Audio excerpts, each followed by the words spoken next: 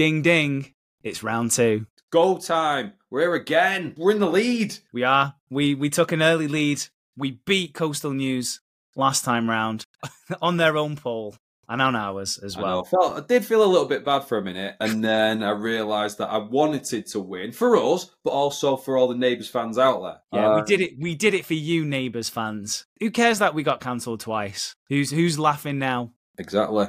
Hopefully you lot, as you listen to this podcast that we've just done with Coastal News. Tell people, if people missed the first one, what are we doing here? So we are bringing the best of Neighbours to face off against the best of Home and Away. In a battle for the ages. The eternal question, which is better, Neighbours or Home and Away? So far, it's early days. Neighbours is in the lead, but we are not going to be complacent, are we?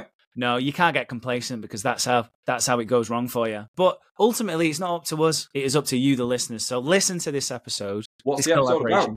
It is about the best deaths. Best deaths on the respective shows. We pick 5. They pick 5. Them are heart-wrenching. Some of them are ridiculous. Some of them have got stunts. Some of them have got flat lines. All the go-to tropes of a good death on a soap are included. Like you said, pick your winner. We will put the polls on the Twitter. Which show has got the best deaths? It is up to you to decide. Like, kind of bit like Big Brother. Is that in Big Brother when he goes, you decide? I don't know. Big Brother's back as well. I'm not talking about that. No. And so is Neighbours. And we're back. And we're back on top. For how much longer? You decide. That's me doing a Geordie accent. Fucking hit the music.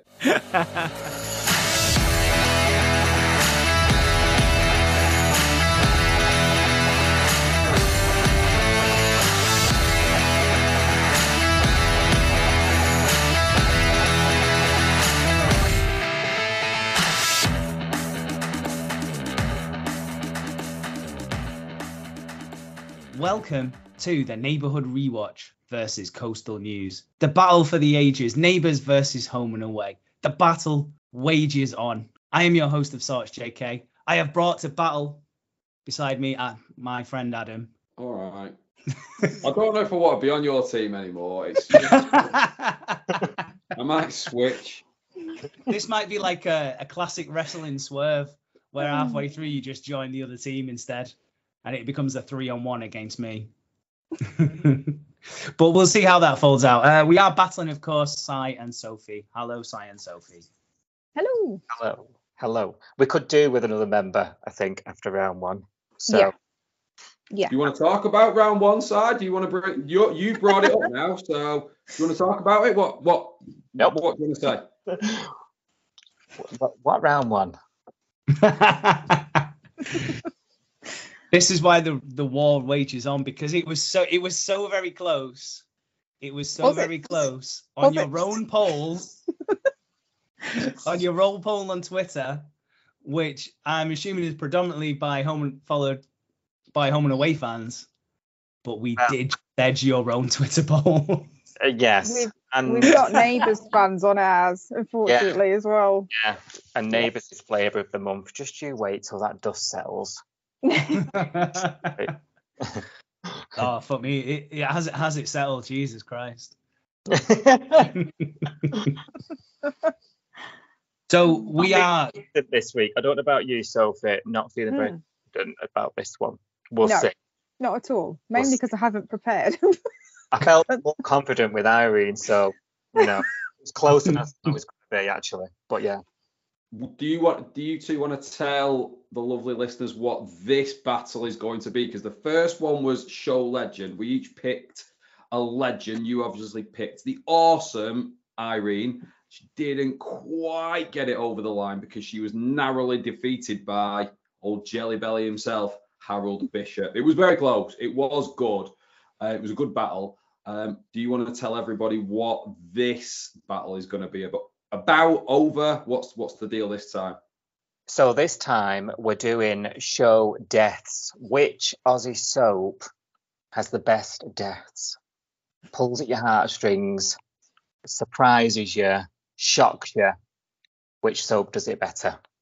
And we haven't just picked one each, have we, this time? This time, what have we gone for? We went for 5, right? I hope so. 5 deaths each. Oh.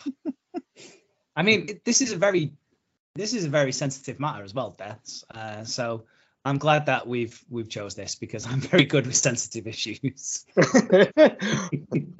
As are we. This is the thing with soaps in general, isn't it? Is it really a soap if there's not just an uncanny amount of deaths, either in one street, one neighborhood? People keep going to these places for some reason. They keep buying houses there, even though there's a very good chance they're not going to get out alive. So I think it's a key part of any good soap is a good death. I agree. And soaps over the years have thought of more interesting and different ways to kill characters off. Even the ludicrous deaths are some of the best. Well, what have you gone for? Have you gone for a mixture? Have you gone for ridiculous? Have you gone for heartfelt? What have you gone for, you guys? So, we're a mix. So we've gone for some of the heartstring ones. Some are we've mainly picked the biggest characters from Home and Away, the most loved characters that perished, and they actually have perished. Like none of this, didn't see a body, nobody, no crime nonsense. Like these are dead and buried. Nobody, no crime. Did Bob Marley do that? No, that was Taylor Swift. Nobody, no crime. Sampo original. Yeah. Well, that's interesting because I think we've gone a different way about this. I think we've tried to get a nice mix and different flavors. I don't think we're particularly worried about the person. It was more the circumstances and how it happened for us, I think, were the key things when we look at these. We started there, and then Sophie, feel free to stop me if I don't give too much away. We started there, and then we thought, how can we get both?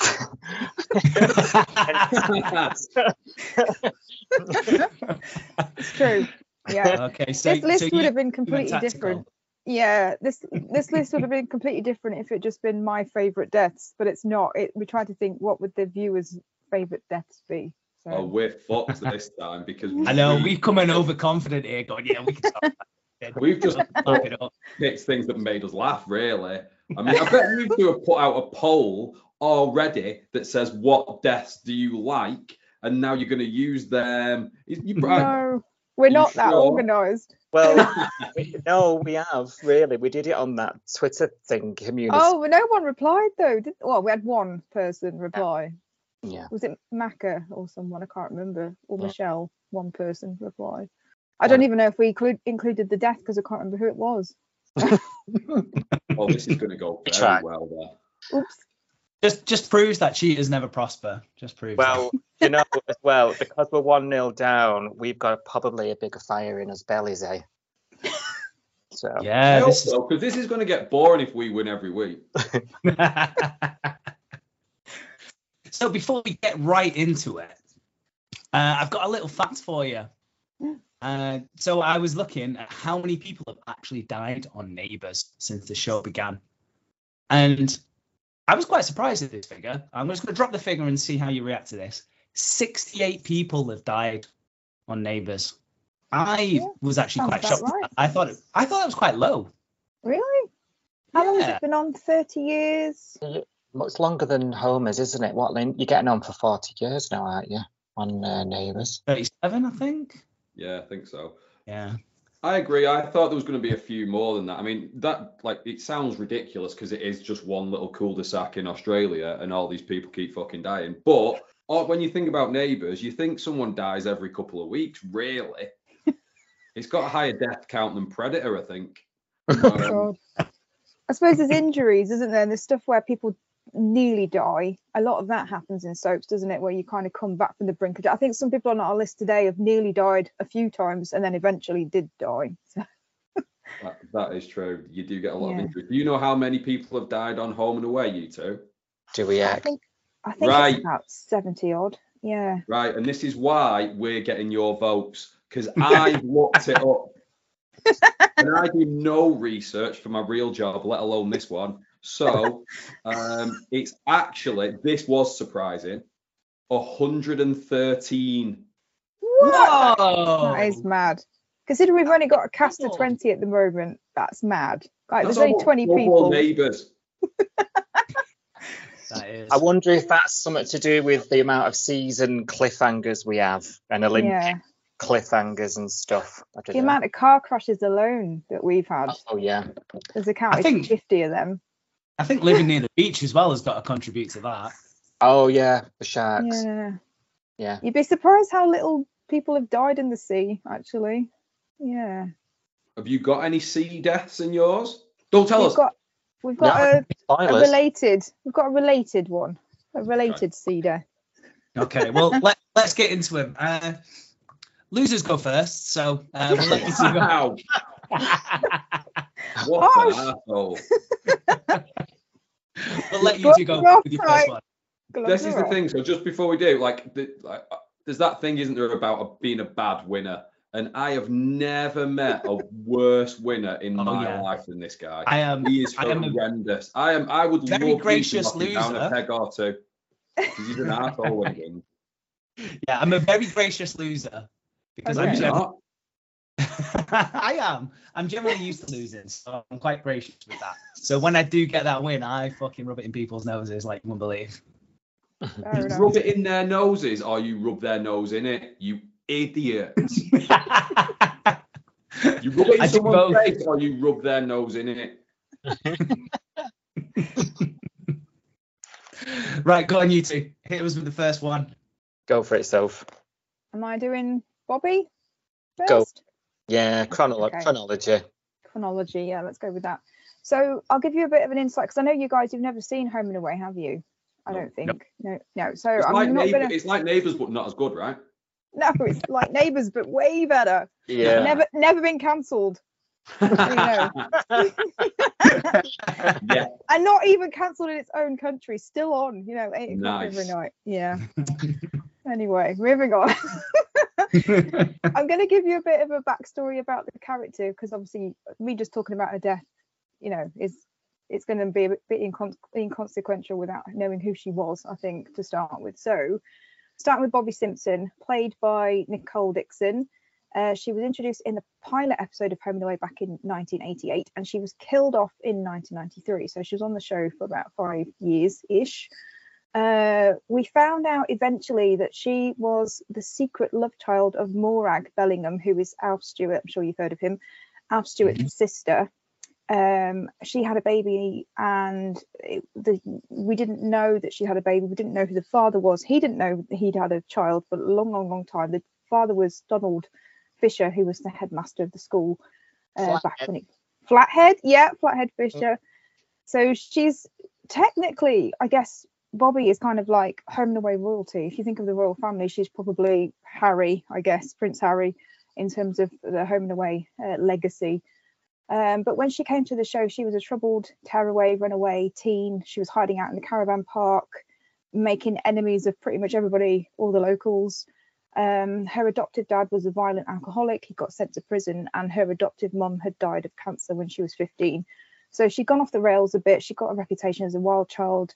She wasn't afraid to tell you exactly what she thought about you, and she was quite, for a sort of daytime soap in the late 80s, early 90s, she was quite edgy. She was not your typical girl next door, bikini on the beach kind of girl. She was a bit of a punker character, a bit of a punk, bit of a rocker. So I guess she was a bit of an icon for the teen angsty girls watching at home as well. But in true classic Home and Away style, she goes on the old soap journey, becomes an integral part of the Bay, ends up being part of the blended family, the Fletcher family, which are the main family that the show was centered around at the beginning, which is all these foster kids with Tom and Pippa, and then eventually Michael and Pippa being the sort of the parents of all these kids. She actually ended up being the foster mum herself as well. She got a foster child called Sam in 1991, and then later met his dad and married him, and then ended up having a family together. So she's on our list of deaths because it sounds like she's had this sort of troubled start in life, and then she's got married and got a foster kid, and everything seems to be nice and rosy, but it's a soap, so of course she didn't have a happy ending. So sometime in 1993, she went on a speedboat ride with her friends Adam and Luke. And Adam was kind of a show off. He was driving too fast and, showing off, going way too fast in his speedboat. And Luke sitting at the back of the boat with Bobby. He sees a piece of driftwood in the sea up ahead. He tries to warn Adam and tell him to slow down, but it's too late. And he just basically carols into this driftwood too fast. And then Bobby goes flying. You see her get flung up into the air off the back of this speedboat into the water. But she doesn't die immediately. She's stretchered off to hospital. We find out that she's in a coma. She's got swelling on the brain. She's got suspected brain damage. And everybody's rallied around her. So everyone's sat around her hospital bed. Sam and Greg, her family. Pippa and Michael are there. Flathead Fisher, who now knows that that's his daughter. He's sat around by the bed. They're all rooting for her to get better. But unfortunately, she's brain dead. And we have to switch her life support off. So this was like a huge death because it was actually on screen. This decision to switch her life support off, everyone's sitting around the bed crying, saying their goodbyes, and then cue flatline machine. And she's all bandaged up and lying there, and it was pretty sad, really. It was one of those deaths where when you're a child, it was kind of like, because I think I was probably 10 or 11 when this aired in the UK, and it was actually pretty terrifying. It was pretty traumatizing as a child, and I think that's probably one of the reasons why I'm still scared of boats. I'm still scared of the sea. I think there's loads of deaths on Home and Away that have contributed to my fear of water generally and fear of boats. It was one of those things that's quite traumatizing. But actually, I watched the clip on YouTube yesterday, and watching her getting flung off the back of the speedboat now is quite comical if you watch it back. I don't know whether it's Si, do you agree with that? At the time? You were younger than me though. Do you remember? No, I didn't see that first time round. No. Much I remember it being quite traumatizing the first time around, but then now watching it back, I was like, it's actually quite funny to just see this body, which is blatantly a mannequin or something, goes 20 foot into the air off the back of this speedboat into the sea, and it's like, oh, it was not actually as traumatizing as I remembered. The driftwood's like a twig. Yeah. Bubbles in the sea, you know. Like, Next summer holidays, then you'll be fine to go on a water skiing trip. Yeah. I love it. I love it. Yeah, no, it's not. No, I'm not. I'm still. I saw Jaws when I was like 8, and that traumatized me. So no, sea's always been a bad thing. Bobby's one of them deaths that it kind of everybody was affected by it. Like I say, she came into the Bay as like this troubled teen, and then she ended up being really loved and a really well loved character. And it's one of those deaths that always makes all the BuzzFeed quizzes, because not just because she died and she was really popular, but also because after she died 2 years later, she was in another scene where someone else, Ailsa, who ended up being married to Mr. Stewart later on, she's on prescription medication. She's going through a whole load of shit herself, and she's tripping balls in the kitchen one night and freaking out on this medication, and she sees Bobby's ghost essentially coming out of the fridge as she's hallucinating. And that's something that everyone still talks about as like one of the wildest things that's ever happened on a soap, and it makes all the compilation shows and stuff like that. So I think Bobby is just like an iconic character for lots of reasons, both dead and alive, I think. I reckon you get I don't know, I feel like we should have even come up with a bit of a grading system for this, because I think that's a good one. It's got a stunt in it, which I think is always good, like a big kind of like that'll be on the next week on the show or something like that. Yeah. It's got a flat line, which is always soap gold, I think. And then it's got a ghost afterwards. And that's high point scoring right there, straight out the gate, I think. It's a mad one. You can see someone like switch something off as well. Yeah, you see it. You see the whole thing. Like they're sort of sat around the bed. Everyone said their goodbyes. Then her adopted foster kid is sort of taken out the rooms because he's only like, I don't know, 10. He's young. And then you see her husband, and the switch just goes, and then you just hear the do do do, and then the flat line, and then as a 10-year-old, that was traumatic. So it was like 1 minute she's on the back of the boat having a great time, the next minute she's dead. You know, it's like, ugh. And she was one of my favourite characters at the time as well, because she was a bit of a gobby kind of punk chick. So I thought she was pretty cool. But yeah, but now it's quite comical. Watch the clip of her flying off the back of that boat. It's quite comical now that I'm older. Well, it's funny that you mentioned water, because that's where our first one Oh, Heads yeah. up. Well, I say first three. That's right. We're coming out with 3 deaths straight away. 3 and Wow. 1. We are not messing 3 in about. 1. We're talking about David, Liliana, and Serena Bishop, who all ended up dead in the water after a plane crash. Take that. Big, massive stunt to start off. No little twigs. A massive, massive plane crash. I regret saying that now. So it was 2005, I think, and they're some sort of anniversary for Neighbours. And they decided that Paul Robinson, owner of Lassiter's Worldwide, was going to do what's called a joy flight. So apparently that was a thing back in the 1940s. People would just get on planes, get a bit pissed, have a great time, get off, and then fly back again and get a bit more pissed. It's not like that these days. It's not that fun. That's all, if I'm perfectly honest. Yeah, then have you clearly. They are anything but joy flyers, aren't they? So they've organised this thing, and there's all these golden tickets like fucking Willy Wonka going on, and everyone in this cul-de-sac somehow gets a ticket. It's meant to be for the wider Erinsborough. Actually, no, it's meant to be worldwide. I think these tickets, but yeah, somehow 95% of these tickets end up in one cul-de-sac in Australia, and they're passing them about, and we get to the actual plane, and there's a bomb on it. Oh. We get to see the bomb placed on there as everyone's dressed up in the 1940s gear, having a great old time, really excited to all this, and we get to see the bomb placed on there. Halfway through the flight, drama's going on because there's always dramas going on. Boom. Well, I say boom. They didn't really put much money into this one. They were filming it, and then the camera just went and shook. And they went, we pretend you're crashing now. So they ended up in the water. The whole plane was in the water. And Harold Bishop's... Sorry, Si, go on. Sorry, did the bomb go off? Oh, yeah, it went off mid-flight, yeah. But the So at plane... the start of this, nobody's checked for this bomb. There has been no pre-flight checks at all here. The bomb is like just someone wanders in, they put it on like the wheel, they set it like it's going to go off in 35 minutes, and then they walk out. Nobody checks this plane in any way. They're just all too happy with the free champers. They're on the plane, and yeah, it goes off mid-flight, right over the sea. And yeah, there's not a big explosion. I think there might be some shaky CGI or something like that.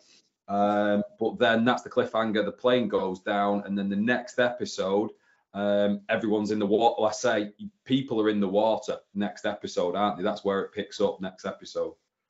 Yeah, people are in the water. Some people get to shore, but there's 3 people who never come to shore, and that is David, Liliana, and Serena. So David Bishop is Harold Bishop's son. Liliana is his wife, and Serena is therefore Harold's grandkid. He loses his entire family in one go. This is a character who's already lost his wife at this point, already lost his other previous daughter as well. Some would say he's a show legend. Some would say he's the best show legend. He loses everybody, but there's a nice bit before they go. So he's just reconciled with his son and his daughter-in-law and all that kind of stuff. And he gives his granddaughter a hug, and he says, "Oh yeah, I'm glad we've sorted all that out. I love you, Dad. I love you too, son." And it's one of those, like, you straight away, you're like, they're not getting back. They're dead. They're dead straight away, these 3 poor bastards. So, and yeah, that is what happens. There's like it's nighttime, they're clinging on, but unfortunately, they don't make it. And what is the fallout from this? How does Harold take this? Yeah, the best part is that he then blames Paul Robinson for organising this flight and for the death of the rest of his family. So on Boxing Day, he tries to strangle him. Say, was this leading up to the... Oh, Lord. We did watch this clip, didn't we, after last time? We did watch this clip of him creeping up like hitman, assassin. Yeah. Yeah, that's the whole reason why he does that, because his whole family's dead and he blames Paul. Ah. Yeah, that's a good reason. Yeah. But who was it? Because we still don't know who's placed the bomb at this stage, but we find out a little bit after. Who was it who placed this bomb? It was Paul Robinson's son. Oh. Yeah, he's a strange son in New Zealand because he's got fucking kids all around the world. That's Paul Robinson. His son in New Zealand hated his dad because he never went over to New Zealand to spend any time with him. So I'm going to blow up a plane. He did it to try and kill Paul, and I think he was with Izzy at the time as well. He did it to kill them, but then ended up killing the Bishop's whole family instead. Oops. There you go. That is our first one. Gosh. That's all of that. I quite Dramatic. like that. Yeah. Revenge, grief, yeah, spitefulness. Classic soap. Yeah, love I that. love plot me. So, the bomb in the wheel, why has it not been checked? Full of holes. Love it. Oh yeah, this was post 9/11 as well. Oh God. So we've had what was it, the first one? So for jet ski on the first one. She flew off the back of a speedboat. Yeah. Okay, so we've got speedboat, plane crash. This is good. We're getting a good mix. What have we got next from the bay? Right. Should we do KCB? And I'll do it. Yeah, go for it. So it's not. This isn't a stunt. This is a shooting. So we'll get away from the transport link. So, did I mention the Braxtons in episode 1? And I said to you that it's this surf gang Yes. of tats and drugs and sex to the bay, and we loved it. So there was 3 Braxton brothers. You've got head of the household, Daryl Braxton. You've got the buffhead middle brother, Heath, always making trouble and, giving the game away. And then you've got baby Casey, who was a teen when the Braxtons joined the show and shook the bay. And he was attending the high school, trying to get on with some sort of normal life, but had this second part of his life outside of sort of Summer Bay High and sort of the structure of the school, where he'd be carrying drugs, or his father was making him shoot his first victim because he'd wronged him in the past or something, and just to prove something to his father and all the rest of it. So, who for a few weeks while he was out of jail, and so you can imagine the stuff these guys got up to, and the women along the way, and the Daryl Brax, the head brother, had what's the word? He had a romantic involvement with the other side, with the Bay policewoman, and it was a bit of a struggle for the old Braxton Riverboy gang to accept that. That statement sounds very like Jada Pinkett Smith. Absolutely, you're on the right lines.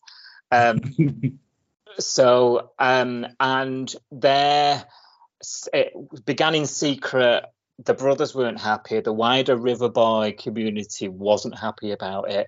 And they sort of used her for inside info in the police, and she would believe that he would always change, and that old trope. And long story short, she ends up dead by the Pirovich family, who they had beef with, as gangs do, long story short. And Jake Pirovich goes to prison for killing Brax's policewoman girlfriend, escapes prison. And I only realised this when I was looking this up earlier, because I'd forgotten all about Josh Barrett.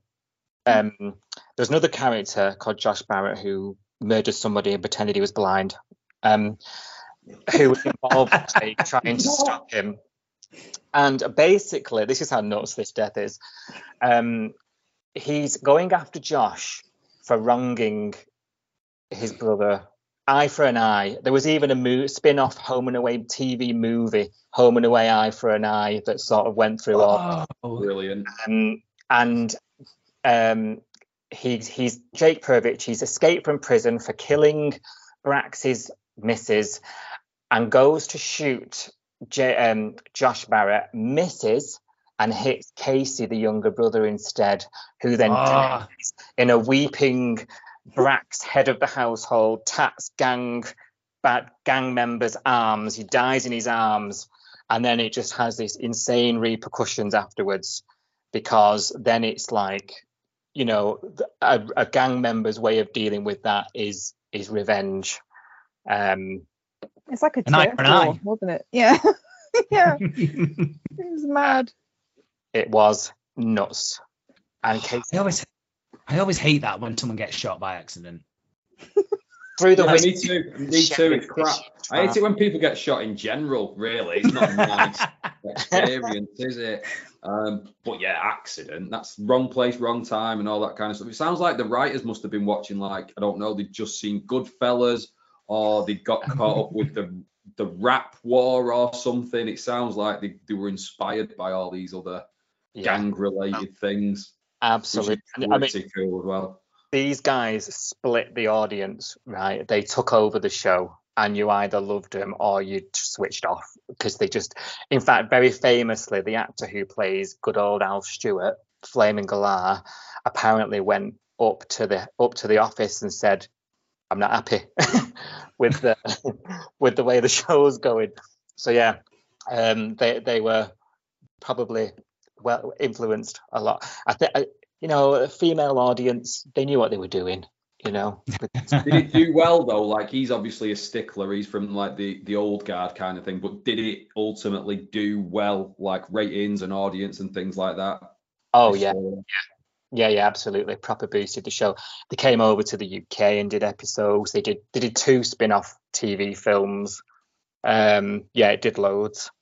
I think that's a good point getter as well. If you've got a spin-off due to a storyline or something like that, whether, you know, when Hollyoaks did those late night ones and they were a little bit more filthy than usual, stuff like that, I think that's always a good thing. Neighbours got, not exactly, I think they probably have had a few spin-offs, but we found on YouTube not so long ago Neighbours versus Time Travel and Neighbours versus Zombies, which they just made as like a YouTube series. If you've not seen it, check it out. It's everything you can imagine and more. It's ridiculous. Yeah, they are really, really fantastic. Yeah, they never did, like, there was never an official spin-off, was it? It was when like webisodes were a thing. So like early 2010s, when you could watch extra content online if you went on the website. It was all there to boost website hits. So they filmed these. Yeah, the latest one of these was like 2017. It's the last one we had. Yeah. When was this death then? So what year are we talking for this one? This was about 2016. Yeah. Depending on if you're watching Ozpace or not. But yeah, what I love about it is what happens because Brax ends up inside himself, because he just completely, you know, goes mad after this, you know, like venomous, and he ends up, and on his way to prison, his car, the police van that's taking him there, is run off the road into a lake. No body, no crime. While his new girlfriend is pregnant as well, unbeknownst to him, you know, has a baby, and which is named Casey. You know, Casey Jr. You know, and the legacy lives on. So it had a ripple for a good few years afterwards. It. And he came back, you know, because nobody. So he wasn't dead, and then he came back and was like to meet his baby, and yeah. I like it. I like it a lot. And I suppose the next one we've got for that is not that epic in this, but it's really forgettable, and I think only really hardcore Neighbours fans will remember this at all. But I think Adam said earlier, this one just makes us laugh because of the scenario of it, and it's Brendan Bell. He was never a main character on the show. He was the estranged husband of Tess. Tess showed up on the show, and then she was a teacher, and you find out later she's got a husband. And I don't know how much they actually went into this, but I think they insinuated that he was an abusive husband. So he was just a bit of a cock, wasn't he? He was a bit controlling. I don't know if he ever actually hit her or anything, but he was just a bit of a dick. He wouldn't let her go out. He wanted to know who she was with all the time. She'd started seeing somebody else, and he was like, "What are you doing?" Blah blah blah. And he was trying to win her back, even though she was quite clear at one point she didn't want anything to do with him. And then he kind of manipulated her into kind of taking him back. So he wasn't a particularly good guy. He was winding up Toadie on the street. He'd spotted that he was a bad guy, and Brendan was still just a bit of a cock. The reason why this is quite a big moment as well, because I remember it for when it happened. This one was about 98 or something like that. I'd gone on holiday. 98, 99. I'd gone on holiday at the time. And this was when we were really enjoying the show. And I was away for about 2 weeks. And then, I don't know if I asked him to or not, but JK recorded all the episodes for me on VHS because we were just enjoying it a lot of the time. I think we were both big like Steph Scully fans, Libby Kennedy fans at the time, and we needed to know what they were up to that week. But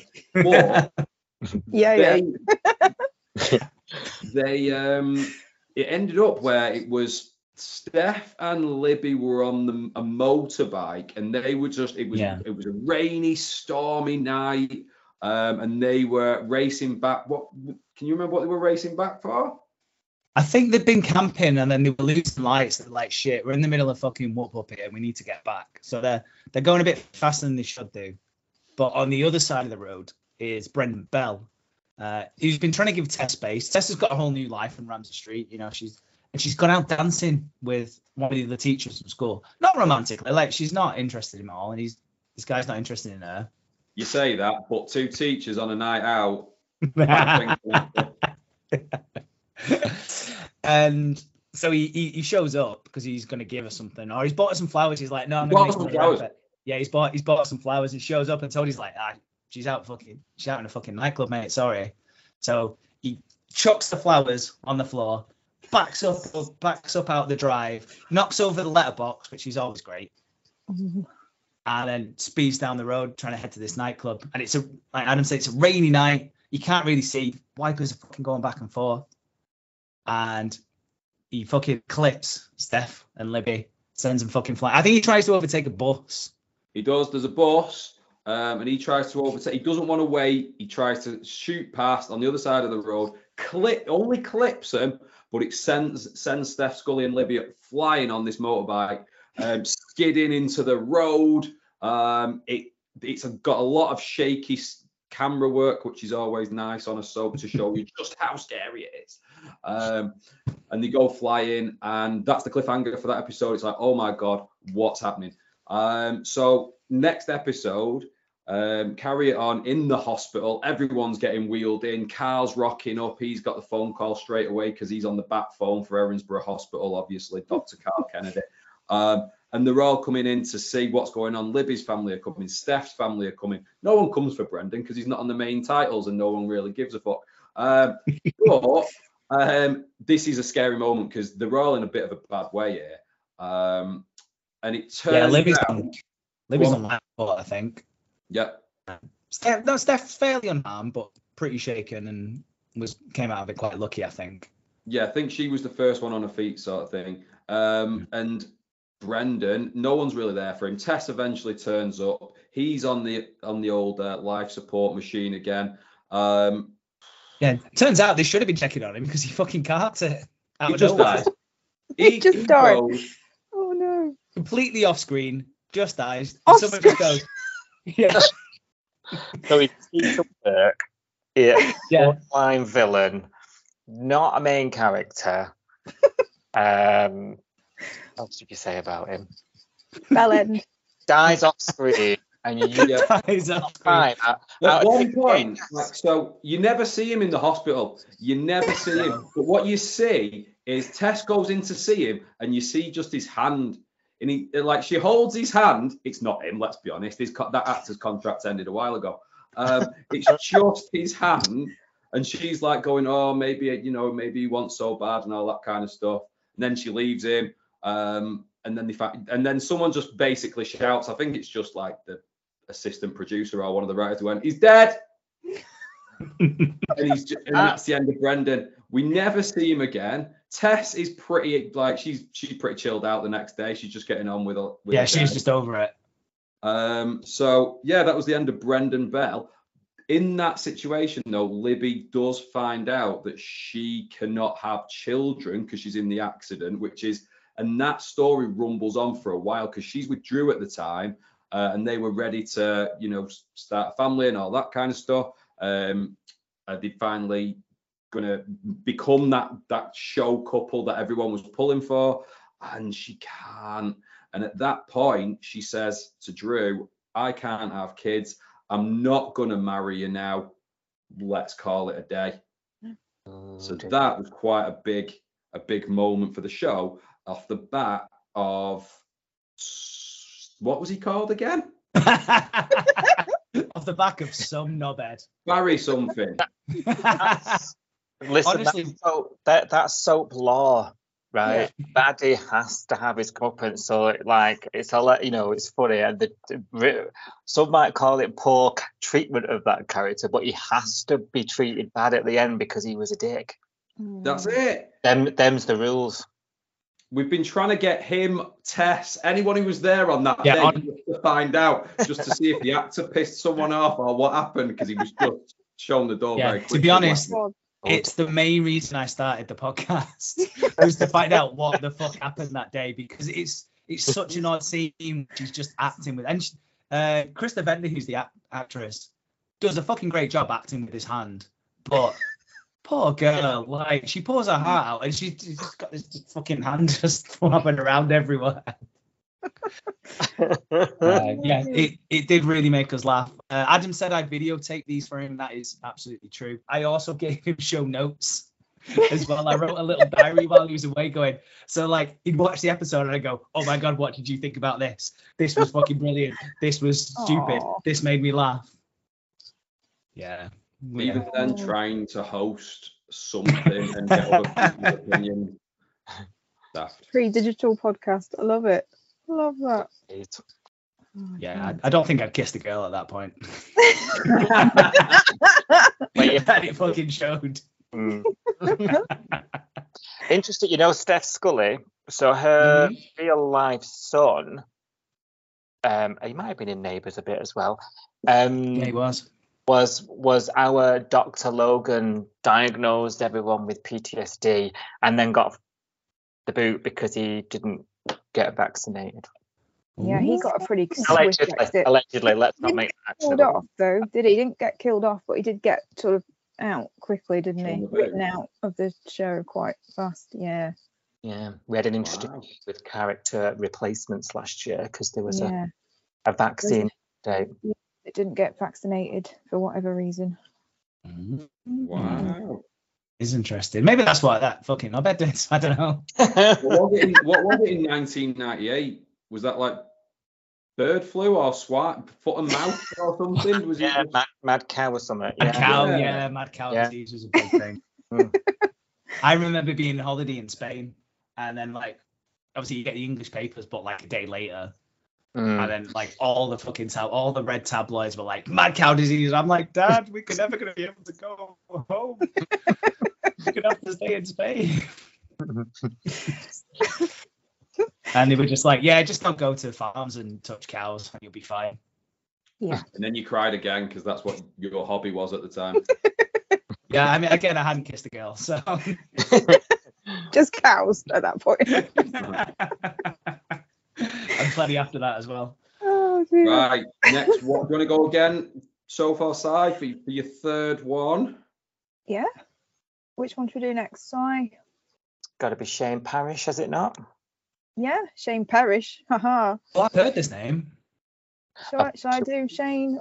Yeah, I'll chime in. Thank you. I will need some help. Like I say, winging it. Shane Parrish. Right. Okay. So you might have heard of this person because he was played by Dieter Brummer, who was a bit of a 90s heartthrob. Every teenage girl probably had a poster of him from Smash Hits or some magazine on their wall in the 90s. He was introduced into Home and Away in 1992, and he was killed off about 4 years later, 1996.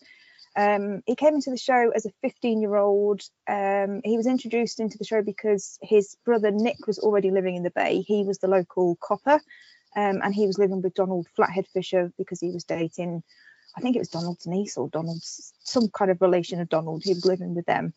In the first episode that we saw Shane, he was actually looking for Nick. So he turned up at Fisher's house looking for him because he knew where he lived.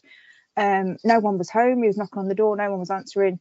So in true Shane style, he breaks into the the house through the patio window and makes himself a sandwich, and just chills out in the house for a bit, because that's just gives you an idea of what kind of character Shane was. So he was kind of portrayed to us as the audience as kind of like the black sheep of his family. His parents were quite rich. We didn't actually see them, they were off screen, but we were led to believe that his parents were quite rich.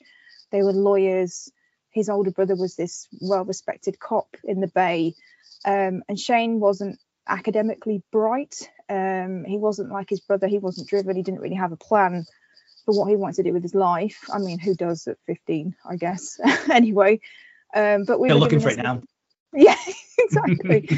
We were given the impression that like his parents cared about money, and gave him all the material things in the world that he could ever want, but they didn't love him, or certainly not as much as they loved his brother. They kind of compared him to his brother, so we always had this kind of like inferiority complex, I guess, which came out as this rebellious side. He was getting involved in, stealing cars, getting caught up in the wrong crowd, that kind of thing, getting into trouble. So obviously it was a huge hit with the audience. Like I say, he was a 90s heartthrob, bit of a bad boy. And they paired him up with someone else that you probably will know, a character on the show called Angel, who was played by Melissa George, who's in loads of B movies now, I think, pretty much. I don't think she's anything. She was in an episode of Friends, I think, wasn't she? I think that was like her career high at one point. But they were like this power couple, so they're like this super soap 90s couple. They're like the next big thing. Everyone was talking about them.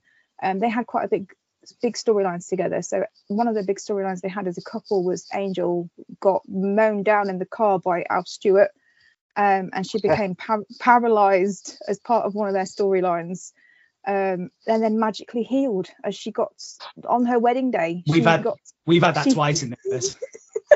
Have you?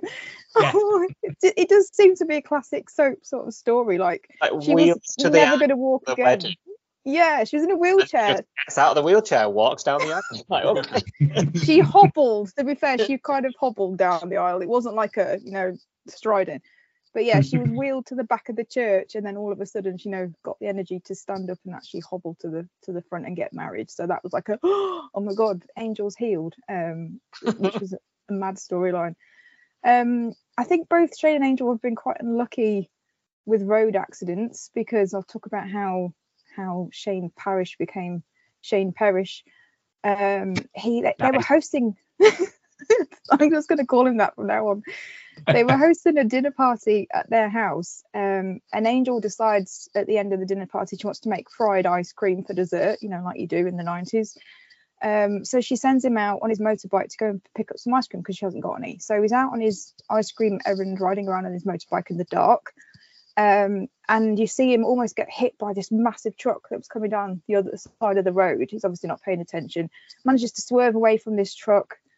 And then just as he's done that, he gets hit by this car and struck by this car, left for dead. The driver kind of does this really cold thing where he kind of backs up the car, looks at him. You don't see the driver, you just see this kind of person who's looking through a dark window, and just leaves him there for dead, lying in the road. But miraculously, that doesn't kill him. The clip of the car doesn't kill him. He goes to hospital. He has internal bleeding. He's fractured his ribs. He has his spleen removed, and he goes into a coma. But ultimately, he does wake up and he does make a full recovery. Or does he? That is the question. So one day, I'm Shane... He doesn't, Sophie, because otherwise he wouldn't be on your list. He wouldn't be on the list, no. He wouldn't. Spoiler alert.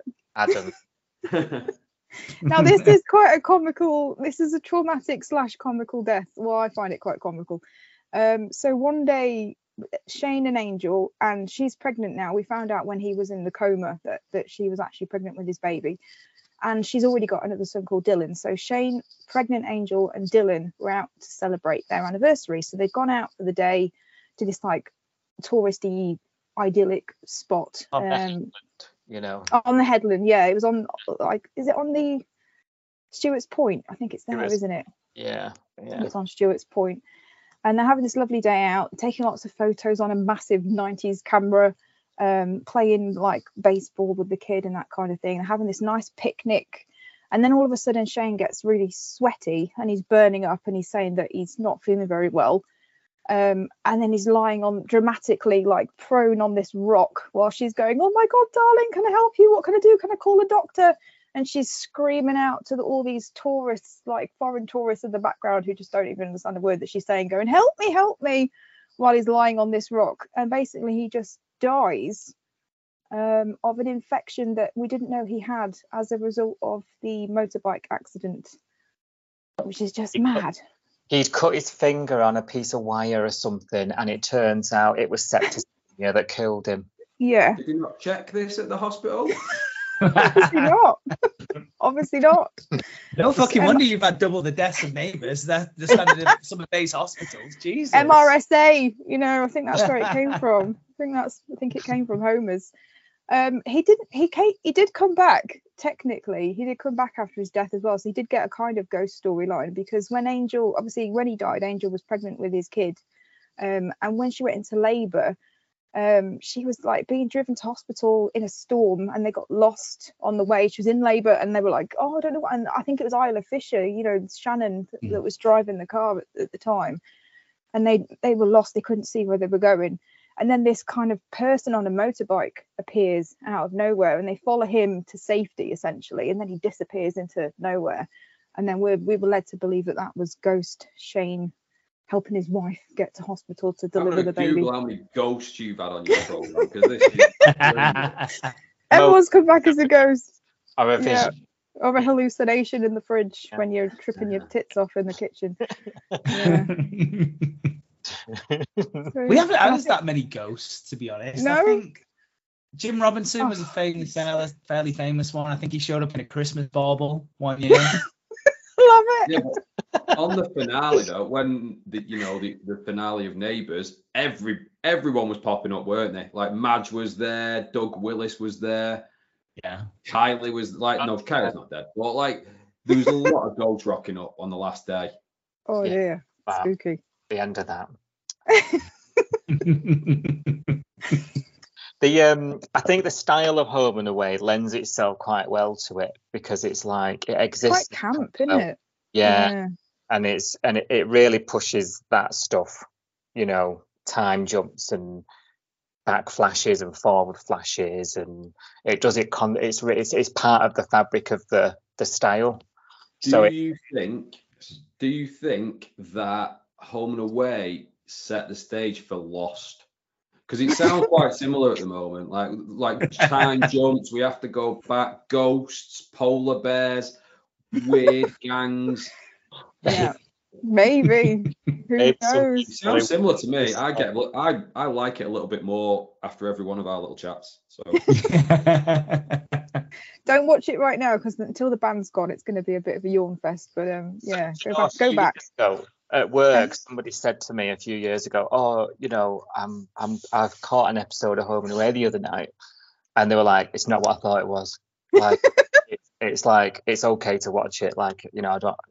It's not that uncool." I was like, "Yeah, it's all right." But the Braxtons. Yeah. Cool. Right. Let's move on to our third one then. So this is Julie Martin. Oh, you're going for it, are you? I'm going for Julie Martin, yeah. I'm not going to tell you how she died yet. I'm going to give you a little bit of story. I remember her. She married to Phil. Yeah. Yes. Yeah. So this was 95, I think. This was generally when Neighbours is considered at its worst. Whoa, hang on. That's when I watched it.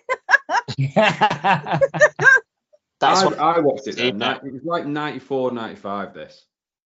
Universally, this is considered the worst of Neighbours. Oh. So in the lead up to her death, spoilers, she'd managed to successfully turn pretty much all her friends and family against her. A couple of examples of this is that her son had already tried to kill her. He was having some issues and decided that he hated his mum and wanted to kill her, so he tried to poison her. She decided she wanted to go back to school, and was just an absolute bitch to all the people in the school, including the teachers and the students. She was just like, well, I'm fucking 35. I know this shit, and I could beat you up if I wanted to. So that's what I'm going to do. Just picking on these poor fucking 15-year-olds. Got a clue. My favorite thing that she tried to do, there was a Chinese family that moved in. The Martin's dog went missing. She obviously accused them of eating it. Oh God. Oh yeah. God, you are joking. 94 Neighbours. Wow. Yeah. Very much considered the worst part of Neighbours. But she seemed to be turning the corner here, and her and Phil had been a bit rough. Like I said, she pissed everyone off, including Phil. But they decided to go have a nice romantic weekend away at a murder mystery to rekindle their love and their romance. You know what she did before they went on this thing though, because they were falling out for a long while, and I watched a little bit this today. Do you know what she did to Phil? Ooh, what? He had a worm farm. What? Like he did. He had a worm farm. She poured boiling water on it and killed all his worms. That's horrendous. That's worse than the Chinese stuff. No, that was worse. I think that's worse. I still hope for that. The Chinese racism over killing some worms, to be fair. Oh my God.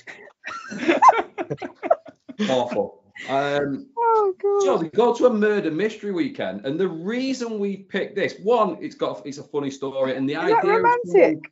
of someone dying at a murder mystery, we thought brilliant. That's actually good. Yeah. But what we wanted to do was also mention that, because you guys have got something coming up that you could maybe tell people about now, and we can link it in and look at us being like proper like podcasters and stuff. Wow. Thank you. I'm gonna have to leave it to Si because I don't know the details off the top of my head. Just knows the time. It's funny you say that. Thanks, Adam. Yes, home and away fans and anybody else if you like. We are doing a meetup for our podcast listeners, for home and away fans, and we are doing a home and away murder mystery event in March in Manchester next year, and hopefully nobody dies. So come along. Are Neighbours fans allowed, or are you going to have a big bouncer stood at the door saying, if you like Neighbours, you're not coming in? What's the deal? Because we are both free. We have checked our schedules. We are free in March and would love to come, but obviously we hate home and away. So is this still allowed or no? Neighbours fans are allowed. There's no prejudice, but you're going to have to embrace the homers on the day. We can do that. We can do that. We're educating you, so you'll be fine by March. Definitely. Yeah. And what is it? Do we know it? Have we got a venue yet? Do we know what is this? Because I love a murder mystery and the idea of it all and everything. Like, can you divulge anything extra, or is it all a bit hush hush in the works at the moment? It's hush hush in the works. We have a couple of venues. Well, the venue is to be confirmed. It's going to be Manchester City Centre for traffic, and we polled our listeners about destinations and where they can get to and things. So it's going to be Manchester City Centre. We've spoken to a couple of venues. It's not going to be like big, it's going to be an intimate group, but depending on how many people book will depend where we end up. And we've got a number in mind. We're about half booked now already. So if you're thinking of coming, book before it fills up. Pencil in. Amazing. The link's somewhere on the social medias. I'm going to do that as soon as this is finished. Yeah, that sounds fantastic. Feel free to kill JK off as well. Well, there we go. And actually we are writing the murder mystery in the home and away universe. So it's going to be camp. It's going to be fun. Oh, that sounds absolutely fantastic. I'm very excited for this. Again, if we're allowed past the bouncers. Well, it's going to be a selfie, so. I was going to say it's me, isn't it? You're taller right, than stop promoting your shit. We were talking about one of our deaths. We're trying to win this. Shut up now. Yeah, one of the reasons we picked this, obviously to talk about what you're doing next March. I love the fact that a murder mystery weekend ends up with a murder that is also a mystery, because we find Julie the next day on the ground, classic kind of pose, like one arm's up here, one arm's down there, almost that kind of Egyptian kind of pose that you get. Like a fall. Yeah. Yeah. And because or was she pushed? Or who pushed her? And it's a full-on mystery. Some weird inspector turns up. He's not in the credits or anything like that. He just rocks up, I'm inspector, whatever. And they all start singing to him straight away. They say, they were having some problems. She did set fire to his worms. All that kind of like his own kids drop him right in it here. Like, they ask her daughter Debbie Martin. They say, how have they been getting on? Any violence in the family? She was like, no, nothing like that. She did throw a glass at his head last night though, and he did say he would murder in her asleep. So there's a mystery going on. Phil, we don't know at this stage if he's done it or not. He's distraught. She isn't dead though. This is what confused me when I watched it again. She's down like she's dead in the classic Colonel Mustard with the candlestick kind of pose, and then turns out nope, she's not dead. So they take her to hospital, hook her up to all the shit in the hospital. Beep, beep. she's crashing. Beep. Oh, flatliner. Gone. This is after Helen Daniels has rocked up with her other daughter, Hannah. And Helen Daniels is brilliant here, by the way. She says to Hannah, probably going to die, mate. Hannah's like this little 6-year-old girl, and she's like, oh my God, is my mum going to be okay? Is she going to pull through? Helen Daniels goes, not going to lie to you, probably dead. Want to go and get an ice cream. That's what she says to her. She says, do you want an ice cream? And Hannah's like, no, I don't really want an ice cream at the moment. And then the inspector's in. Can we ask you some questions? She's literally just died. But then what I spotted as well, because I watched the Aftermath episode this afternoon, no one's asked the day after. No one is bothered. Like, no one really cares. The inspector's still like fishing around, so Phil's more worried that he's going to get caught, which kind of makes you think, oh, maybe he did do something. Debbie, I think there's a start of maybe some sort of eating disorder kind of storyline going on, which is horrible, but she's like stuffing her face the whole time. Like, she keeps hiding these cakes from everybody. So that's what I think it was. And then what makes it even more of an iconic episode is on this one where Julie Martin dies, there's a new character rocks up to the street and he's thinking about buying one of the houses. It's Dr. Carl Kennedy just having a look round.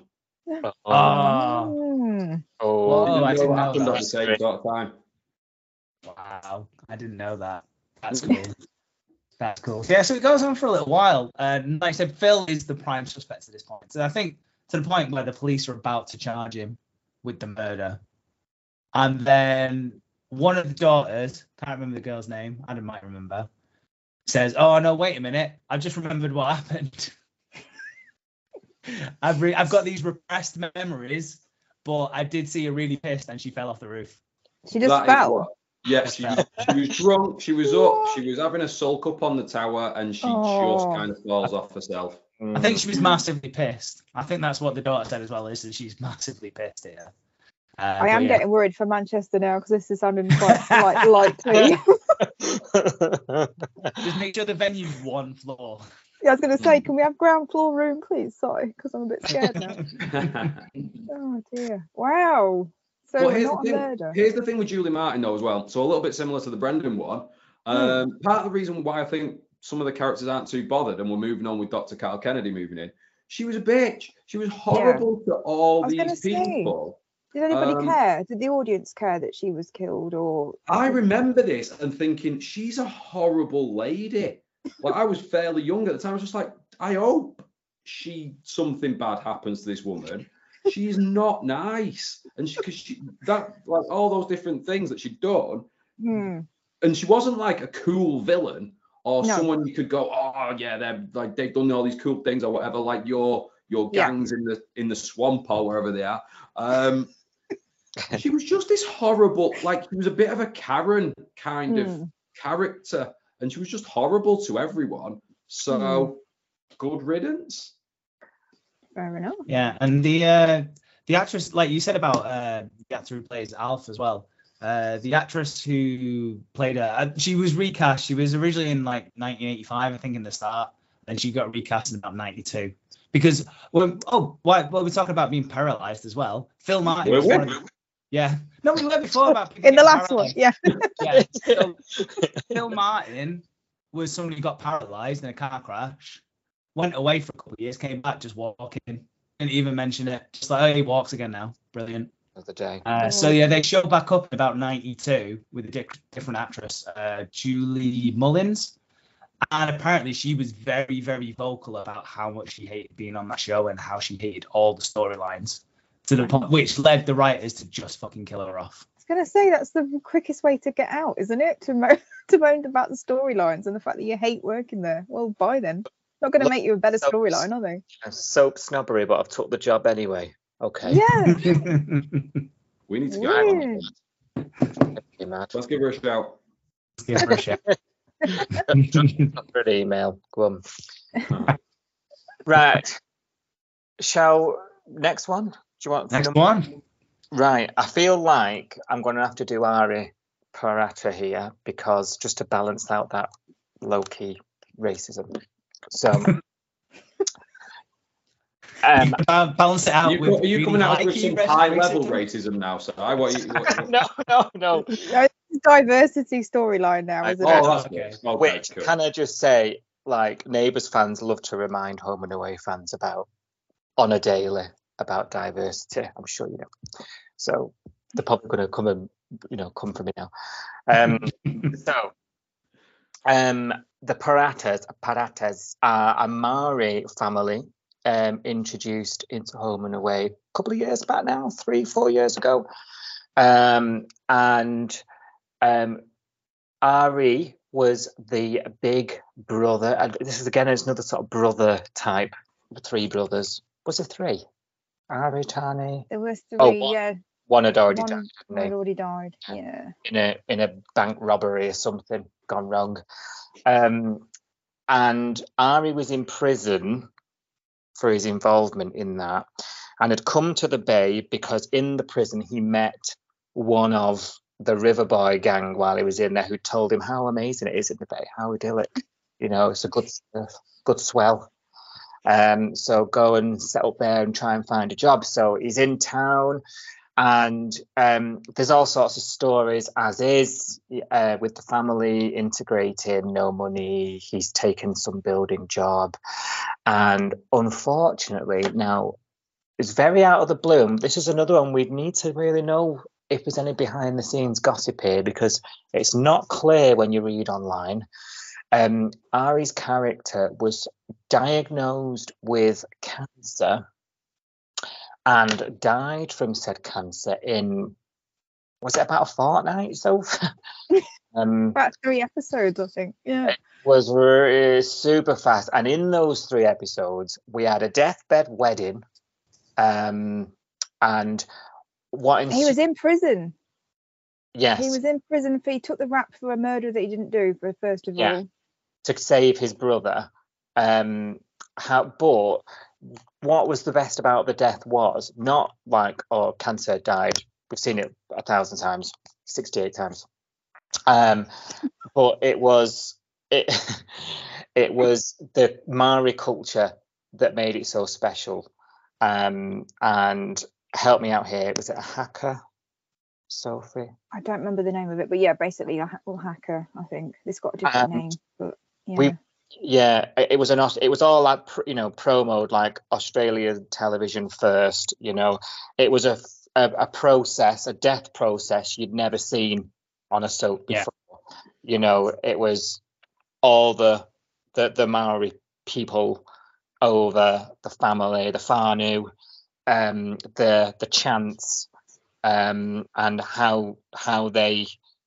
It was just so interesting to watch. Like you could hear a pin drop watching it. You know, It was the whole grief process, days. wasn't it? So they had the body in the house. So we actually saw Ari after he died. He was actually in the show for about 4 or 5 episodes, I think, still, wasn't he? Because he was just in the coffin in the house. They were preparing him for the funeral and all the sort of precursor to the funeral, all the family coming around and basically awake in the house, everyone looking at him and talking to him, and they were singing songs to him and all sorts, weren't they? So he was actually on the show for a good week after he died, I think. Yeah. And he came back as a ghost a few times, didn't he? He did. Of course. Yeah, of course. They need to get blooming Yvette Fielding down there. They do. She's been The loving it. in the diner. But they were the first reoccurring Kiwi family on the show, weren't they? So their first ever New Zealand permanent cast. And I think we've still got Tane, haven't we, on the show, the brother of Ari. But that was like a key thing for us, the audience, learning, especially over here. I mean, you know, if you're in Australia, New Zealand, obviously it's something that's a bit more familiar. But over here, we hadn't got it. I mean, we've had to learn to pronounce words without being offensive on our podcast because it's just stuff that we don't know. But we've seen a lot of the Maori culture, suppose, isn't it? Like, yeah. But it stands out as one of the greatest deaths because it was completely new. Yeah. Like, watching it, just soaking it in, like, oh god, this is so interesting. Well, you're not going to see that on any other soap, are you? You can see shootings or car crashes or lost at sea or whatever, but you're never going to see that on anything else, are you? Really? Yeah. So. Yeah, something that's kind of educational about other cultures. I mean, I've learned nothing from watching Neighbours for 20-something years. Absolutely fucking nothing. So, if you're talking about points, that's really, really cool. We've learned how to kill worms quickly. Yeah. If that occasion ever arrives. Sorry, Adam, go on. No, I'm just thinking that's a good, that's a dead interesting one. There's no joke. That's a good one to see, and it'd be a good thing for the viewers to see, wouldn't it? You can see that kind of episode winning like an award or something, just because it's highlighting something that no one's seen before. So yeah, I don't know if we're going to win this week. I think he won. We do an award show every year, and I think last year his death won the best exit, didn't it? Last year for his the whole thing, the whole. Not his actual death necessarily, but the whole aftermath of it and learning all of this grief process and how they grieve, and it was really well done. And it's one of those scenes where people have gone back and watched it. I've seen people talk about it on the hashtag on Twitter and say I've gone back and watched those episodes because this is just so interesting and, like you say, something we've not seen before. So and probably won't see again. In them, you know, people have come like Sober says, there was days and days of visiting the house and Ari was laid out, and you know, you can't go in a Maori house without taking your shoes off, and every episode that any scene is set in this house, every character slips off their flip-flops or something before they walk in. So it's the attention to detail then that you don't always get on a soap, isn't it? Like we've had a joke about some of the other ones where we said, oh, they forgot about this, or that sounds ridiculous, but they obviously spent a lot of time on it, researching it, and had the right people writing it and had it sorted then, didn't they? The attention to detail is, you can't beat that, really. Yeah, it was really well done. Yeah. Wow, I'm not quite sure to follow that one. Well, should we do it with something ridiculous? Of course. That's way. So the next one that we want to bring up is D Bliss. I don't know if you remember D. Hey, wait. Toadie. Fake Toadie's wife. Yes. One of many Toadie's wives. She's the one I remember with the blonde hair. Yeah, I remember her. This was his first wife. So there was a whole storyline where, because D is smoking hot, I would never go for Toadie in a million years. So there was a whole storyline of why is she with Toadie? And it's all because, you know, beauty is only skin deep in this, that, and the other. And you're a great person. You're the kind of person that you can marry, and this, that, and the other.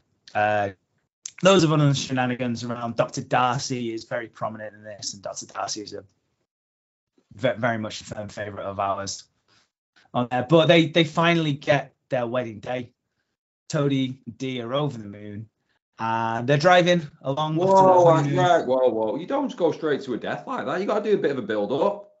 That was the build-up. That was not a good enough build-up. Okay, all right. Was she a Improve, teacher please. or something? Was she a teacher? She was a nurse.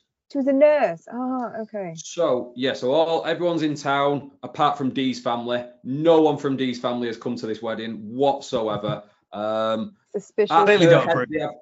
They have a hen do and a stag do. At Toadie's stag do, or Bucks night, well, they call it over there, obviously.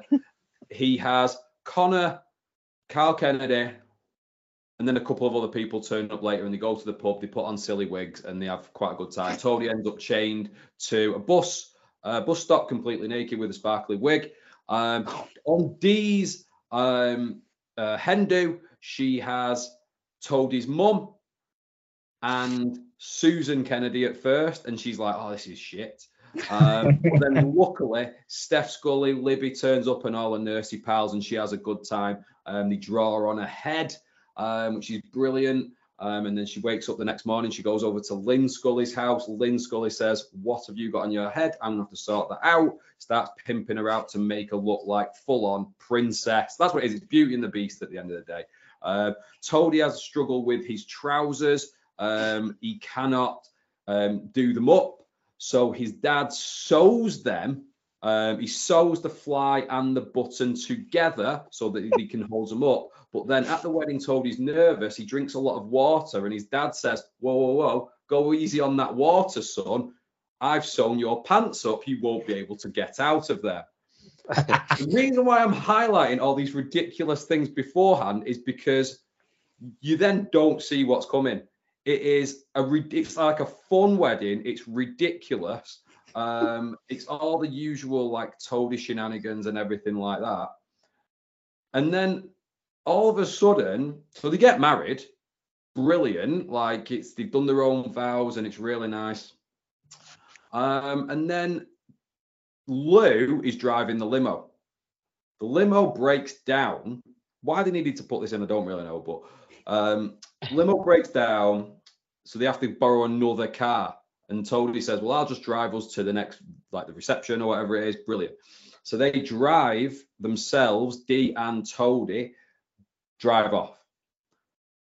We see them a little bit down the road. Again, this makes you think there's nothing coming here. They pulled over so that Toadie can have a piss and get out of his trousers. They've thrown this in, and it's ridiculous. They get him some new pants out of the boot of the car and discover that he's bought them tickets to the Maldives for a honeymoon that they didn't think they were going on. For some reason, Dee calls them the Maldives. Now, I don't know if this is how they call them. That's what they call them in Australia or not. But she says it twice. She says, I'm so excited to go to the Maldives. And it sounded so weird. I felt that was worth mentioning. So you're like, okay, this is still pretty comical. They're happily ever after. And they start kissing while Toadie's driving the car. Uh-oh. Now, JK, you've never kissed a girl before, but you probably wouldn't do that, would you? I have actually kissed a girl while driving. Well, while sitting in traffic.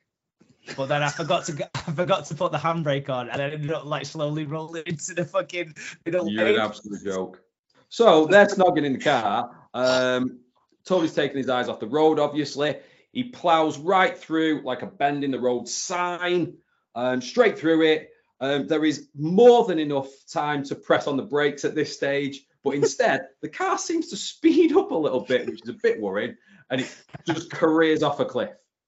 Yeah, it fucking goes flying, that car. Yeah. And then it dives into the sea. Oh, maybe it was a foreshadowing thing, the dives. This is it. So they're in the sea, and then that's the end of the episode. Cliffhanger again. Oh shit, they're in the sea now. Next episode starts. Where the fuck's Dee gone? Toadie's out of the car. There's no way Dee could have gone anywhere. She would also be there because she was in the same car as him, sat next to him with a seatbelt on. But she has vanished. She is gone. She is now lost at sea. What we find out as well in this next episode, when Toadie's brother Stoney arrives, Stonefish, along with Stuart, they see it. They go in to help. They are able to run in the sea up to where the car landed. So it's a bit, you've got to suspend your disbelief a little bit. Shallow because, water. Yeah, Yeah. she, even in a wedding dress, could have just paddled back to shore, I think. But And she's not in instead, the car. she's not there. She's gone. Toadie's doing the, I can't find her, back in. Can't find her. Stonefish runs in. He can't find her. They keep checking the car. She's not there. Eventually, they phone Coast Guard, the police, the ambulance. Carl, Susan turn up. The helicopters appear. And while they're all sat on the beach going, she's got to be out there somewhere. She's got to be out there somewhere. One of the policemen goes, should we call it a day? And they just walk off. They don't even spend 24 hours. They're like, someone goes, is it 5 o'clock? It's fucking, can we get off? Vegemite sandwich time. Come on. Yeah. Oh God. Yeah, and then Cold. they just have to assume that she's dead. So do we not have a body for her?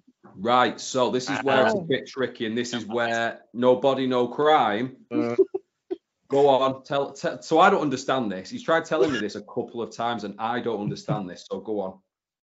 So 19 years later, so this is like massive folklore. Like Toadie and Dee got married, Dee was missing. They play on this year after year after year. It's always brought up. It's always mentioned. It's always a big part of Toadie's storyline. But how long did it take him to get over it? How long till he moved on? Was it like he's married another 9 women since then.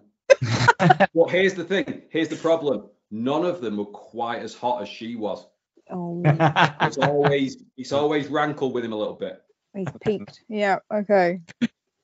19 years later, they decide to retcon the whole thing. Oh shit. Toadie opens the door one day, and there's Dee. And she's like, "Hi, Toadie. Been a long time." And he's like, "Didn't we already do this with Harold? Isn't this very similar to Harold?" He went up in the sea. It is, but wait for it. It gets even more mental. I know this storyline because. Oh, do you? Yeah. I don't. This is news to me. Tell you though. So it later turns out that this woman isn't Dee. Actually, she is imposting Dee. She's a woman called Andrea, and she gets eventually found out that she is an imposter. And you're like, oh, well, that was cool. You know, she looks exactly like Dee, but it's an imposter, and she was trying to take the money from Toadie. That's fantastic. A year later, they go, that was pretty cool, that Dee stuff. Let's bring this girl back again. But this time, Andrea goes to Toadie. Actually, I do think Dee is actually still alive and living in some hippie commune. There's a girl called Karen. And she's like, I think I can get in contact with her and meet up with you. At this point, Andrea tries to kill Dee by pushing her off a cliff. So Dee is then nursed back to health by a woman called, oh God, I can't remember. Andrea's mum, I think, is the woman who nurses her back to health. And now this is where I'm struggling as well. Because it then turns that they can retcon everything and go, well, actually, the reason the brakes didn't work 19-something years ago was because this gang were after Andrea and they mistook Dee as Andrea, so tried to put a hit on her and tried to kill her off. Not the fucking River Boys, is it? Could have been the River Boys. This is insane. We'll put it past them. So that's like Dee and Andrea two different people? Are they two different actresses? No, it's the same actress. Same actress. Oh my God. I was hooked on this, before it got cancelled for like the 4th time. After the way you had to endure Neighbours till the afternoon Channel 5 movie, didn't you? It was only a couple of years ago. This, or it feels like. Yeah, it's fairly. It feels like this should have been 20 years ago, like how bonkers it is. But no, this is pretty recent. Wow. Actually, turns out they are sisters because again, we turned them to the well about a year or so later. They're related. Yeah, Andrea goes, isn't it weird that she looks exactly fucking like me? Twins. So they do some digging and go, oh, actually, yeah, we are twins. Oh my God. And the person that's been nursing the real Dee back to health after being pushed off the cliff is her actual real mum, but gave her away, but was unaware that she gave her away. What? She didn't realise she pushed out Andrea first and went, fantastic job done. Didn't notice the second one coming out. What? Are you Didn't getting notice some the of this second. stuff for your murder mystery, guys? Because this is the kind of storytelling we want. This is insane. So she had twins, but thought she had one kid. So who took the kid? I'm so confused. How did the kid get to the hospital? It's going to make it worse. Doctor.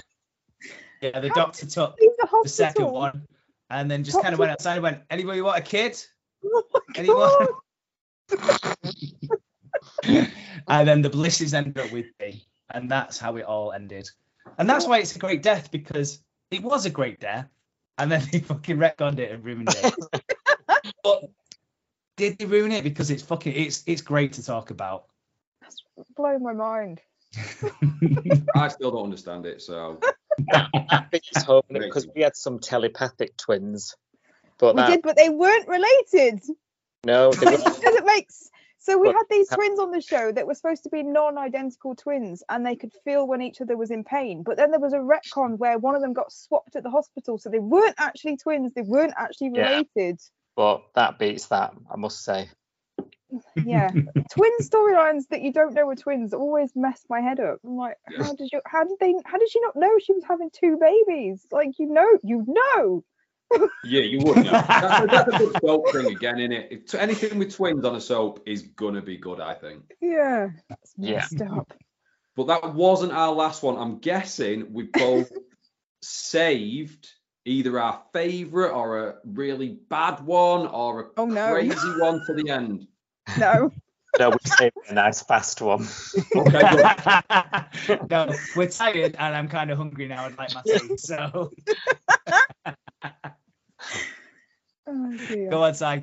Here's your final one. Mason Morgan, isn't it? If I'm right. Yeah, Mason. Yeah. Mm-hmm. Right. Mason Morgan, the youngest of three, came to the Bay in witness protection. Already starting off well. Okay. Witness protection. 4. Youngest of 4. Oh, 4. No. Sorry. Yeah, there was a Corey, Justin, Brody, Mason. Yeah, 4. I forgot about Brody, and he cheated with that slut Simone, so I don't like him. Anyway, I've written him on. So he was. They were all in witness protection. So initially they had 2 names, didn't they? As well, that was confusing for a while. He stuck with Mason when it all came out and all got tied. Orphans that stuck together, basically. Their parents died in what can only be described as a serious case of mistaken identity. And they're in the Bay in witness protection. And then he is an aspiring doctor and manages to get a placement at Northern Districts, which is the local hospital down in Yabby Creek. Yabby Creek's where characters go. There's things in Yabby Creek characters go and do. There's nothing in Summer Bay. The character needs a doctor, they go to Yabby Creek. If they need the police, they go to Yabby Creek. If they need shopping, they go to Yabby Creek. So he's down at the hospital, and his sister, who is the eldest. He's Justin the eldest. She's definitely head of the household, though. She seemed to. She's the mom, isn't she? Yeah, she's got the boys in check. She's already a doctor, so he's got the pressure's on. Like he wants to be like his sister, and he keeps making mistakes. He was growing medicinal marijuana in the garage for a while, but he was trying to help a girl out, in pain. So, we'll let him go. And cut a long story short, this is actually what brought in the Parata character. Ari, who just mentioned before, who died, the Mari character. This is what brought him in, because he's at the hospital doing good deeds when there is a siege. And they're held under hostage on the ward. And he is trying to help. He's trying to calm people down. He's trying to be the nice guy. And it's another shooting. He's shot at the hospital, and he's dead. What was the siege for? Why is it all kicking off? What did the sieges want? That was a massive storyline that was going on with another character in the hospital called Jasmine, who was a nurse, and she was dating Robbo, who was being targeted by a gang. And Jasmine was at hospital working, but she was under protective custody from this gang member, because basically they put a hit out on her. But then it turned out that the protective custody officer that was looking after her had actually dobbed her into the gang. He was working with the gang, so then the gang came to the hospital and held everyone hostage essentially. So Mason was just like he's just the wrong place, wrong time. And do you remember, Si, when this was kicking off, there was another character called Bella who, to cut a long story short, was a troubled teenager going through some shit, and she was kind of acting out of attention. So she was acting up and wanted attention from her brother, who was a copper. She'd taken a load of pills that day. She'd stolen a load of pills from the hospital, and she was ODing in the toilet, and the gunman didn't know that she was in there at the time. And she was in there with another character called Mac, and Mac suddenly realized that Bella was going to die if she didn't do anything. So they'd called the coppers and said there's gunmen in the hospital, but then they had to go out and face them because Bella was going to die. And that was the reason why Mason got killed, because he was trying to sort of divert them, because they wouldn't help her. They wouldn't let the doctors help Bella, and she was ODing on the floor in the hospital. So Ari and Mason decided to create like a diversion to distract them and try and get the hostages out. So as they're doing that, a load of hostages ran for the door and legged it out, and in the scurry, Mason got shot by the gunman. So that's how he died. He's a good guy, really. He's a good guy. Yeah, he is. But what's criminal about it was he was completely forgotten, because that hit was out and it was involving Jasmine and Robbo, because Robbo died. Killed Robbo was a huge character. He's called Ryan, the character, but he's called Robbo because he washed up with no memory on the beach. So they called him Robinson Crusoe from it stuck. That's how he was introduced to the beach. He just washed up on the beach and didn't know who he was. He died in the same week, and his death was huge, and it was like a bit of like injustice for Mason, that he sort of died a hero at the hospital siege but never really got the accolades for it, and was long forgotten. And I remember us on the pod going like, is anyone going to mention Mason? Like he died. So this one's for Mason. That's so nice. Was the girl all right as well in the end? Bella, well, yeah, she had some horse therapy and she turned out all right. Oh yeah, she went to equine therapy. I forgot that. I think she got to stroke some horses on a farm, and then all of her problems went away, and now she's living in New York as a photographer. So it worked. Well, it obviously worked. There you go. Obviously worked. That ties quite nicely into our final one, to be honest, because this is anything but equine therapy. Good one. I know I can do it sometimes, can't I? Don't give me any compliments though, Adam. I'll mess it up. I won't, don't worry. It'll go to my head again.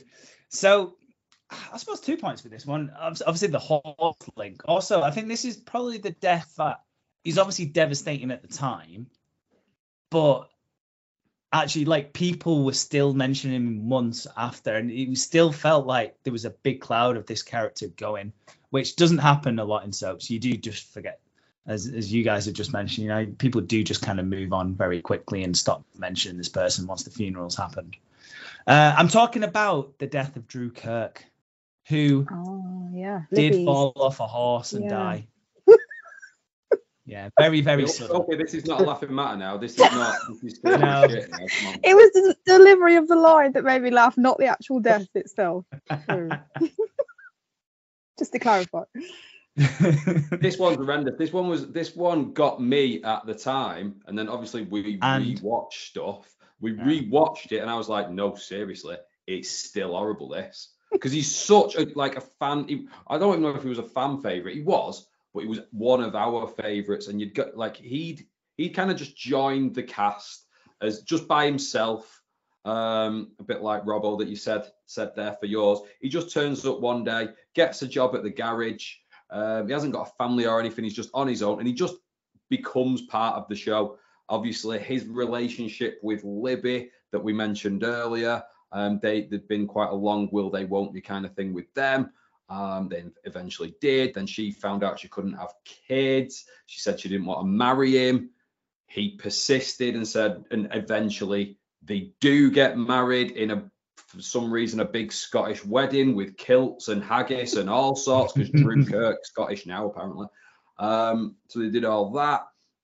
And they do have a baby as well. They have the baby, which is fabulous, little Ben. And then what? So they've got the perfect family. They've kind of done all they need to do on Ramsay Street. They've kind of, what happens is Drew's dad owns a horse ranch out at Yabby Creek or whatever it's called on Neighbours. I don't know. And he goes off to spend a little to see his dad because his dad's is his mum died or is his mum not there or what's the deal? No, they think because his dad rings up and like, you need to come to the farm. He's like, oh fuck, my mum and dad are splitting up here, and I think we eventually find out that his dad's got a few health problems, so he's having to take pills and stuff. He's got like angina, I think is the one. Yeah, that was it. He's got some health problems, so he wants his family closer to home. So he's like, listen, I want you here with me, Kirk and Sons, raising horses, selling them on for a massive profit, living in this massive farm. It's the happy ending that you deserve. Yeah. So Drew's a bit funny though, isn't he? He's like, Drew doesn't want to do it at first because Libby's got her family, Carl and Susan and all that in Ramsay Street. So they're a bit like, oh, it's a great idea. We can help my dad out. It's always been the dream. I've always loved horses and I loved working with them from such a young age. And horses love me. And whenever I ride a horse, I feel so alive. All that kind of stuff. But eventually they go, you know what? We're going to do it. We're going to move. We're going to leave Ramsay Street.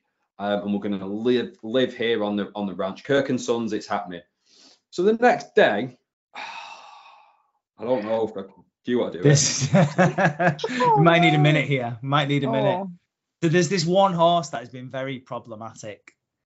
Nobody on the farm can break this horse at all. It's a right bastard. It's the mental horse. It's black for a kickoff. Like it's an evil horse. It's like a scary horse. No one can tame this horse. Does it have a name? This horse? Nightmare or something. Okay. So Drew Kirk goes, don't worry, I will break that horse. Have you seen my hair? It's fucking beautiful. I'm beautiful. I will look majestic breaking this horse. No problem at all. Gets on this horse. He gets up early in the morning because he's so excited about living. Everyone's excited. He's got his whole life ahead of him. Libby gets on a horse. She gets on one of the little Shetland ones and she totters off. And she's like, we did it, Drew. This is our moment. Drew says, yeah, I'm just going to get on this fucking mental horse. See you in a second. And honestly, he doesn't. Do you like those, like in America where they have those buckaroo kind of things and you have mechanical bulls? It's like that. He doesn't last like 2 fucking seconds. Literally, Libby turns around, he's on the fucking floor. He's like, fuck, bang, on the floor. Libby's like, Drew, runs over, and Drew knows he's fucked. He knows he's absolutely fucked. Straight away, he's just like, I'm fucked here. Libby, I love you. Tell Ben I love him as well. And she's like, what do you mean? You'll be fine. And he's like, no, I'm fucked here. I'm Right, so, but you don't think he is, because he's talking, he's saying I'm fucked, but you don't believe it. And they put him in the stretcher and they get the helicopter to come and he comes and airlifts him off to the hospital. Libby's like, think Drew's fucked here, to Carl on the phone. Carl says, I'll be there in a bit. He's Drew Kirk. He's a fan favourite on the show and you're having a happily ever after. So there's nothing that could possibly happen to him. Next episode, we're at the hospital. Everyone's shitting it because everyone's like, oh, he's fallen off his horse. He's really good at horses, but he'll probably be fine because his hair is fabulous. And then doctor comes out, calls Carl over because Carl's a doctor, obviously. He goes, Carl. He's like, yeah, is he all right? Fucked, mate. No, gone. He's fucking gone. And Carl goes, what? It's like they didn't tell any of the other cast members that this was going to happen. Yeah, which does make it so. It does make it that more harrowing now because it is off screen and you're not expecting it. Like generally most soaps, you do get that, you get that flat line, etc. You get to see the moment they expire. But you do this one, it's just such a shock and everyone just has to react to it. And Libby is fantastic in the scene, just completely breaks down, just starts like heaving and screaming and And then all his mates and the family around just don't know what to do. It's really well acted by everybody. They got all the good people in for this scene, didn't they? Because it's a fairly random mix of people. Well, it's everyone who you'd want on the show, like there to see it and everything. But it's one of them where, you know, like in not necessarily a soap, but a film or something, when a lead character dies and you think, whoa, that wasn't supposed to happen. You're supposed to get to the end of the film or something like that. And that's what it kind of felt like, because he was such a big part of the show, and he was kind of like, he hadn't been on it that long either, and he was a younger character. It was one of them where it was like, whoa, Drew can't die. We'll come back in a minute. It's gutsy, the show. Sorry to interrupt. It's gutsy, I was going to say, about you know, to do that to such a massive character. You know, and a big sort of, you know, these, because especially the Aussie soaps, they do like to do these power couples every decade or so, don't they? Yeah. To do that to you know, that big power couple of an artist is a gutsy move. Actually, that could have that's you know, that's gambling. That, you know, the writers the other way. I think you're right, and as well, like, because it was out of the blue, like a lot of the times with a death, you can kind of see it coming. Oh, there's a gang coming and something bad's going to happen at some point, or those two characters haven't been getting along. It's got to come to a head at some point. This was one of them where it was like, they're fine. They've got everything they wanted. They're going to get the happy ending. No, they're not. Oh, one of them. How did you feel if he was one of your favourite characters? How did you feel about not actually seeing his death? Because I always feel a bit cheated. When, it sounds really creepy, but I like to see them die. I want to see the body. I want to see. Wow. I want to see the flat line. I want to see the head explode. I want to see the death. Like, to a certain degree, you do, don't you? Because it's like your chance to say goodbye to them in a way. Does that sound a bit? I don't know. But with this one, it like I said, it was one of them where you thought, well, someone will come in a minute and say, oh no, he's okay. Yeah. But they never did. And you just kind of sat waiting for it. And then like the next episode, what they did for the next episode with the fallout kind of thing, it was kind of a couple of days later, and it was everyone just kind of picking up the pieces. It wasn't like the next that like it picked up straight away and it was everyone's in the hospital and what do we do next. It was people coming in and going, that was a good funeral for they filmed it. They filmed it as well as like, do you know, like is this really happening? Like it all felt kind of dream-like almost. Like, is this really what's happening? And they do rush through the funeral a little bit, just again to really kind of shock you and shake out of it. And then the end of the episode with Libby going like, what the fuck do I do now? Like, and I remember watching it going, what the fuck do we do now? Like, I don't know if I can watch tomorrow. Maybe you were supposed to feel that bewilderment with them then. Maybe it was meant to be shocking and like confusing, and maybe it's not happened, in that kind of denial of maybe they're not really dead and they're just going to walk through the door, because you do feel that when someone really dies, don't you? So maybe it was meant to feel that way rather than. I just always feel cheated when you don't see it. I'm always like, but I was watching that. I want to see the end. It's like someone stopping a film. The audience reaction back then to that. You know, like was it obvious? Was it apparent that there was a bit of like a shock reaction from the viewers? I think there must have been, like you say, because they were the couple at the time and they've been through so much. It's just kind of natural to think, oh, well, they're love characters, they're going to get the ending. And when they didn't, I think there was probably a bit of a, not a backlash, but everyone was just a bit like you say, a bit bewildered by the whole thing. But what can you do if you watch a soap, people die, and you tune in again tomorrow to see what's happening next? We were actually lucky enough to speak to Dan Paris, who's the actor as well. And he actually told us that the writers had to convince him that he was going to die. Because I think the original plan was that they do go off and have this. Because the actor is like, I've kind of been on a couple of years. Like I said, they've done all their storylines almost. They just needed to go off into the sunset at this point. And the writer said, listen, if you don't die, you're going to be tempted to come back in a couple of years. So if you really want to go and do what you want to do and go and live your life, then you need to die. Okay, that's to talk him into it. Yeah. So they had to talk him into it, and as sad as it was, I'm kind of good. I'm kind of glad that they did, because it is, it's really, really iconic for us, and I think everyone, like, it's not often we talk to other people outside about Neighbours. We try and keep it hush hush if we're honest. But embrace it. It's fine. Did he get his ghost moment? Because if he'd have been on he'd have come. He did a couple of years later, but it wasn't with his wife though. That was a bit. Was weird. he riding a horse? Or No. So the Deaf Scully was massive. I just want to see a ghost on a horse. That would be good. It would be good, wouldn't it? Tamed it. I broke it now. Everything's fine in heaven. Just riding down Ramsey Street. Yeah, it could be the horse. Maybe the horse dies and then they get reunited and he goes, I'm sorry. And he's like, it's okay, dude. That could be a storyline. But yeah, he does get his ghost moment, which was But then they also did, like I was saying before about those web series, they did Neighbours versus Zombies and he comes back as a zombie at one point. There we go. So he was tempted to come back, and there's always a chance. So they were right. If they hadn't have killed him, he'd have been back on the show, wouldn't he?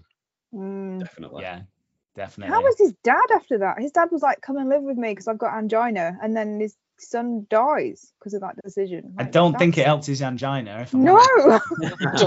Yeah. Oh my god. They might have had to up his dosage after that. Yeah. Oh god, poor dad. Oh, so there we go. I'm feeling pretty. Yeah, I feel like I've been in a fight. If I'm honest.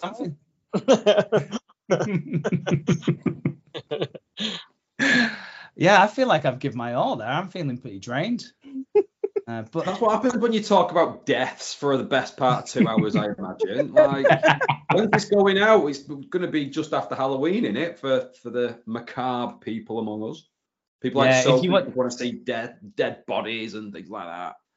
Yeah. I don't want to be written out. I want to be killed off. It can be arranged in March.